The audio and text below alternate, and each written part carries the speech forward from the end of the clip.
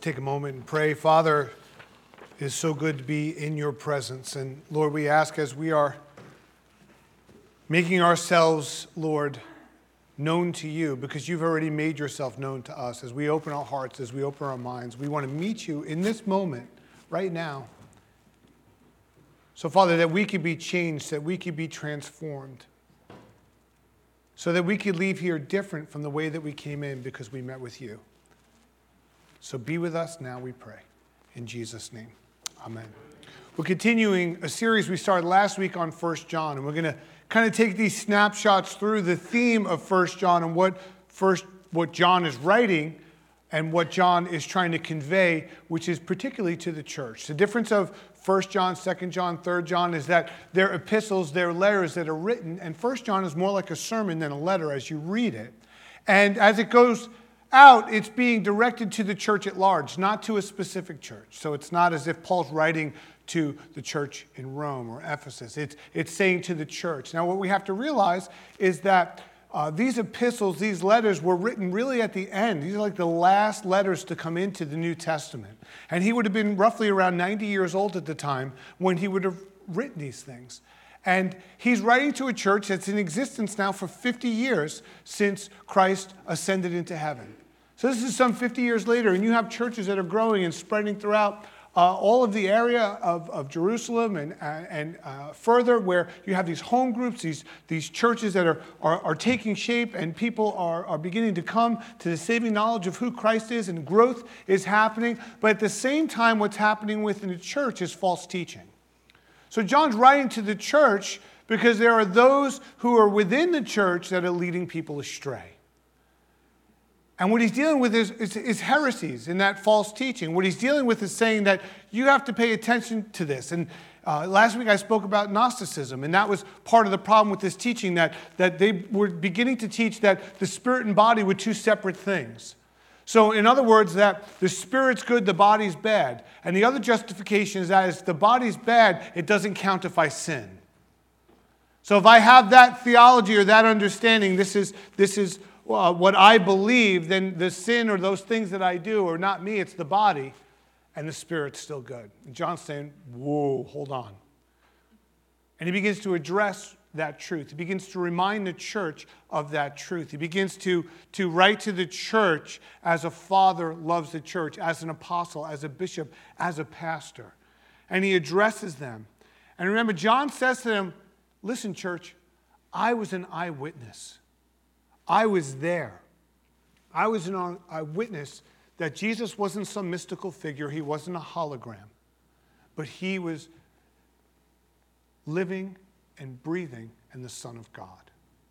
John says, I was there. I'm a witness to this incarnation for it to be true. John says to the church, I've seen, I've heard, and I've touched, and the word of life is true. That the eternal, the immortal, the invincible, the pre-existent word became flesh, and it dwelt among us. So in case you're wondering, in case you weren't certain, John's saying, I'm testifying to something that I was there for. This is not secondhand that I share this with you. This comes to you as the last living apostle that I was a witness there. And I saw these things. I heard these things. I touched. And it was true. For us to truly know God, we have to know that incarnation is true. We have to know that truth in our life. So John writes to the church, and in 1 John chapter 2, verses 1 through 2, he says this, my dear children, I'm writing to you so that you will not sin. But if anyone does sin, we have an advocate who pleads our case before the Father. He is Jesus Christ, the one who is truly righteous. Verse 2. He himself is the sacrifice that atones for our sins. And not only our sins, but the sins of the world. Because the truth is, sin separates us from God. But we have an advocate who pleads our case before the Father.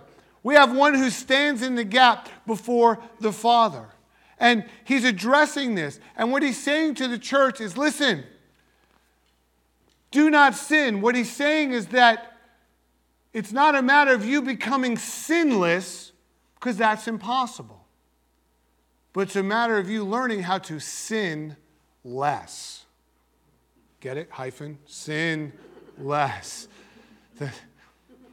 That this change would come upon you. Because sin will separate us from God. Now remember, he's writing to the church.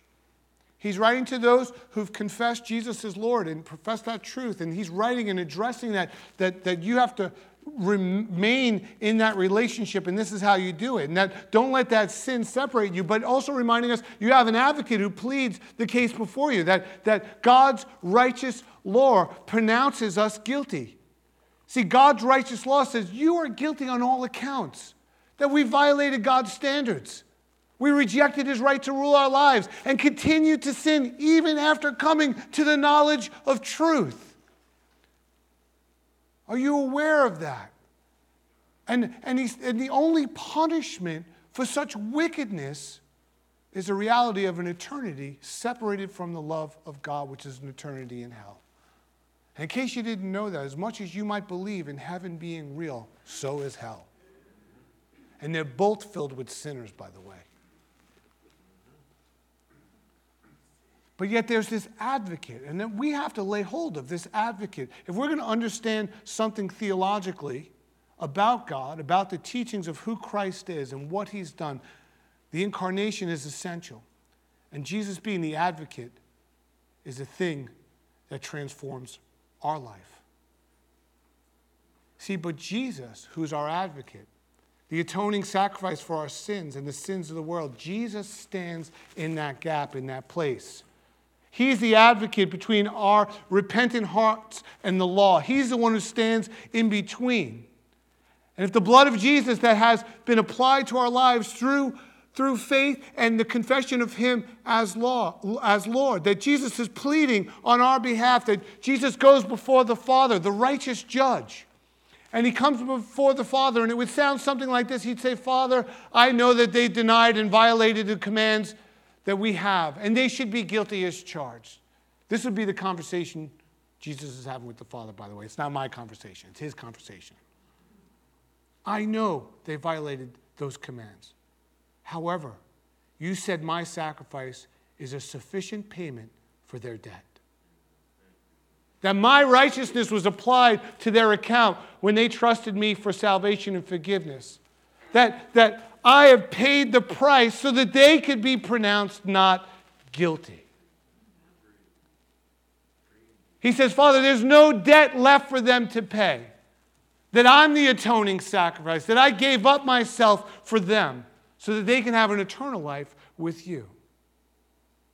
Now, when John addresses sin, and he brings it up often, and the confession of sin and the importance of that in his epistle when he's writing to the church, what he's telling us is that sin interrupts our fellowship with God, but sin cannot change our relationship with God. Because God's not going to love you any more or any less. His love is constant. And if I had to clean my act up before I encountered that love, I wouldn't be here.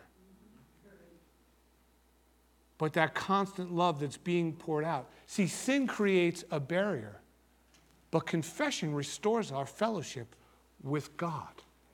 That confession restores that relationship with God. And that relationship, or that fellowship with God, that relationship then remains unbroken because of who he is. Now, there's 4 essentials of the Christian way of life that John's kind of laying out as we read 1 John. And he's telling the church, these are the essential things that you need to do to not begin to follow false teaching, to not waver, to not become sidetracked in your journey with that relationship with the Father. And this is what you have to do. First thing is fellowship with God.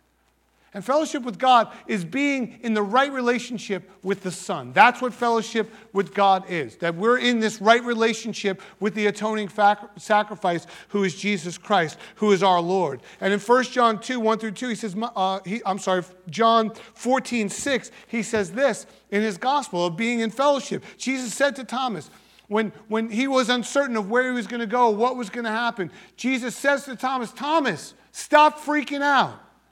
It's going to be okay. You know why it's going to be okay, Thomas? He says, because I am the way, I am the truth, and I am the what, church? Life. And no one comes to the Father except through me. That he calls us into this fellowship with God, to be in this right relationship with God. But to be in that right relationship, we have to know who the Son is. That he is that way, that he is that truth, that he is that life. And John's reminding the church that it's only through him that we come to the Father. And fellowship, or our communion with God, what it does is it begins to bring us to this relationship that's exclusively through the sacrifice of what Jesus has done for us. That's the relationship based on what he's done. And we're called to walk in this incredible light. And we do this by having fellowship with God. Did you know you can't walk in the light if you're out of fellowship with God? That we begin to create that distance, but we come into that fellowship because of who his Son is, because of Jesus' righteousness. And then we enter into a fellowship through the Son with the Father. And John says that you have to continue that fellowship. You have to continue to walk in that truth. The second thing he says is confession of sins is really important. And confession of sin, what it does is it purifies our unrighteousness. And we're purified in our unrighteousness based on the atoning sacrifice, who is Jesus, because he was the one without sin and righteous. So it's based on his righteousness that our unrighteousness can be purified. And John wants us to have this way of a life where we're sinning less. And we sin less as a result of having a life of confession, of having that practice of confession in our life, of identifying those things. And I want to give you just 4 things that you could do when you look at confession and practicing some kind of confession in our life. For what that freedom will bring as a result of it. The first thing we do is we reach out. And when we reach out, we ask the Holy Spirit to reveal to us the sins that we have. That's a scary thought. Lord, would you send your Spirit to reveal to me those sins in my life? Those things, Lord, that I cannot see, those things that I've done that I don't recognize. Because we know the things we've done. But if we ask him to allow his Holy Spirit in our life that way, he'll begin to, guess what he does? He does it. He begins, and he's not revealing it for condemnation. He's revealing it so that we could be free and walk in this light. So he reveals those things. So the first thing is we reach out. Second thing we do is we reach in. And we agree with God of those areas that the Holy Spirit has revealed to us in our life. That we own it. That's a novel thought. I own my responsibility. We own it. That I did that, Lord, and you revealed that to me. And then the third thing we need to do is repent when that's brought to light. And repentance is when we confess our sins to God, when we bring those things to one another. We're revealing those things that are hidden in the darkness. Because here's what I'll tell you is what the enemy will do in your life is keep you to believe that you have to keep those things hidden so that he can continue to be the accuser of the brethren and keep you from that fellowship with God. That's what he wants to do. He's a liar, he's a deceiver, and there's nothing that you have done that God can't bring forgiveness to. And that's why we have to learn to practice this confession, that God reveals those things. Because the fourth thing that we do is we resolve. In other words, we determine a new course of direction. We say that I'm not going to be a slave to this any longer, but I'm going to begin to walk in this new direction as a result of not just bringing that confession, but of the absolution and the forgiveness that the Father will give to my life. That we're to practice. John says, look, as a people of God, practice this so that you won't be a slave to it. And I know that we think that we come to the Lord and there's this radical transformation that happened to me in my own life. That there was a moment that I encountered God's love in a way I'd never encountered it before. And you know what that love was? It was a power of his atoning sacrifice, of his forgiveness for my sins. That's what I encountered. It wasn't like I heard a whisper of voice, God saying, hey man, I like you. You're a pretty good guy. It wasn't anything like that. It was God's voice saying, I love you and I forgive you. I knew it was real. And I knew that he could remove those spots and blemishes. So I was transformed as a result of meeting him in that very moment by an invitation that was given to me that he desired this relationship with me so that I could begin to walk in the light. in this relationship. So what happens is in that moment, there's this radical transformation, and you become this new creation. But even as that new creation, we continue to wrestle with our humanity, and we have sin that comes in our life, and we want to live our best life. It's going to be a confessed life. And that we're free from those very things. So that one time that we've come before the Lord and we laid those things down, of course He brought His mercy. Of course He brought His forgiveness. But then there's a continuing of desiring to walk in the fullness of His light and what He has in charge or what He has to bring into our lives. And we have to continue to practice reaching out, reaching in, that repentance to turn, and then be in resolve to walk, to determine that course of direction in that new direction that He's calling us. The third thing that John tells them is obey what Jesus commands. Obey what He told you. And obeying what Jesus commands is the practice of our living faith. It's how we practice it. He says in 1 John 2:3, now by this we may be sure that we know Him, if we obey His commands. How do we be sure that we know Him? If we obey His commands. How will we be sure to know Him? If we obey His commands. Like you had me at the Jesus thing, the obedience thing, I'm done. Here we go. Now you want me to do stuff. I don't, He does. And it's not so much doing stuff, but it's actually as a result of what Jesus commanded. And what He did was He said, look, I know it's complicated. There's a lot of laws that have been written, and I know that that's difficult. But in this new covenant that I make with you, here's what I want you to practice. Here's what I want you to do. I want you to love God, and I want you to love one another. Amen. Can you do that? See, because if we can do that, everything else falls in place. That's where it all rests, is in those two places of practicing that loving God, that practicing of loving one another. See, the evidence of our faith in God is demonstrated by our obedience towards Him. That's the evidence of being touched by that love, of being transformed, that we're called to something greater. And it's how we respond. That's how we know that we are living in Him in that response. He goes on to say that in 1 John 2:5. He says, but those who obey God's word truly show how completely they love Him. That we show our love completely. Those who obey. We show our love completely. And this is how we know that we are living in Him. As we have that evidence of who He is in our life. He says that we're to obey those things that He called us to do. So if we're going to practice obedience, the way that we practice obedience is through loving God and loving others. Then the rest falls into place. Then we begin to discover. The fourth thing is having right relationships. John says you got to have the right relationships. And those right relationships, having fellowship with God and fellowship with one another. So the first thing was that fellowship with God that only comes through the Son. And you have to know that. And then we have to confess those things and obey the things He's calling us to do. But fourth, really important, is that we're having that fellowship with one another, that right relationship with one another that He calls us to. And we cannot claim that we are walking in the light and hating one another. That we cannot do that.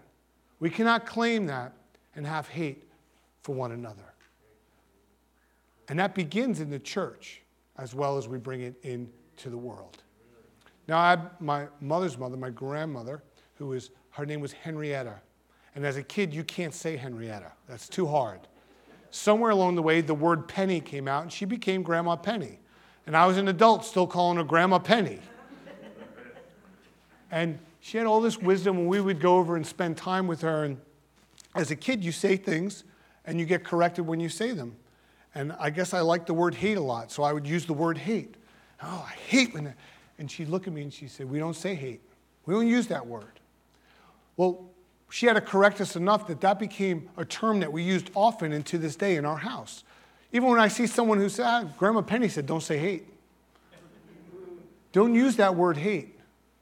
That we're not to bring that hatred for one another, we're to bring that love for one another.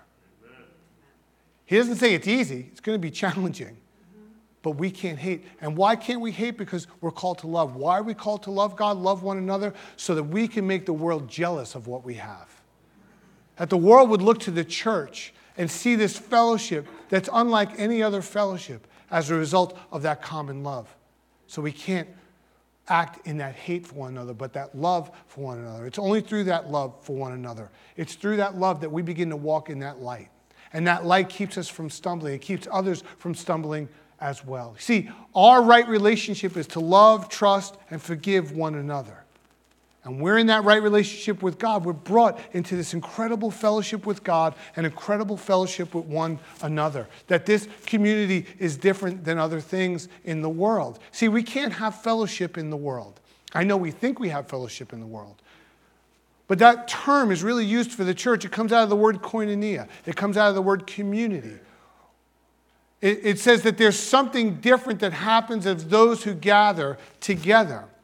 And we go into the world, and we're called to have these relationships that are outside in this community to be that witness, but we go together. You're not calling friends who don't come to church saying, hey, you want to meet next Saturday for fellowship? We'll get together. And then the Spirit starts to move in a certain way as you gather with those outside in the world, but it's the wrong spirit. It's a spirit you regret when you wake up the next morning because you had too many spirits. You forgot the holy part that's supposed to go in front of that word. Oh, we were in the Spirit, all right. But there's this sweet spirit, this sweet fellowship. The world can't have that.